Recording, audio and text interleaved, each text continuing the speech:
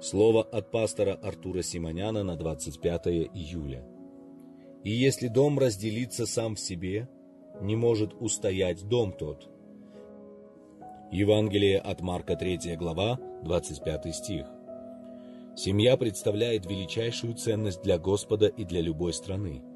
С момента рождения в человеке заложено свыше стремление создавать и построить семью.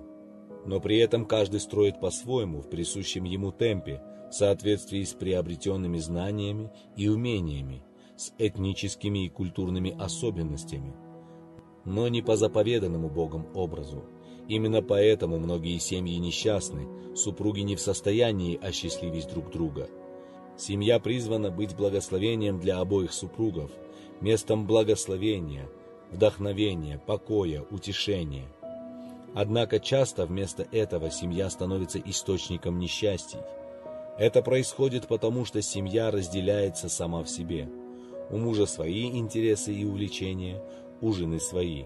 К примеру, муж привязан к телевизору, а у жены свои занятия, и у них нет никаких общих граней. Говорят, что дети укрепляют семейные узы, но супругам самим нужно держаться друг за друга, быть зависимыми друг от друга, а не от детей. Я абсолютно уверен, что нам, христианам, нужно строить благочестивые семьи, что даст величайшие результаты. За семью нужно молиться, за ее крепость и единство в Господе, потому что разделение ведет к разрушению семьи.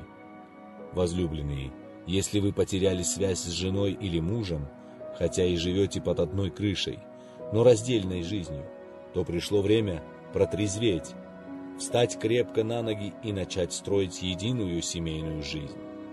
Вспомните вашу любовь в начале и восстановите семью.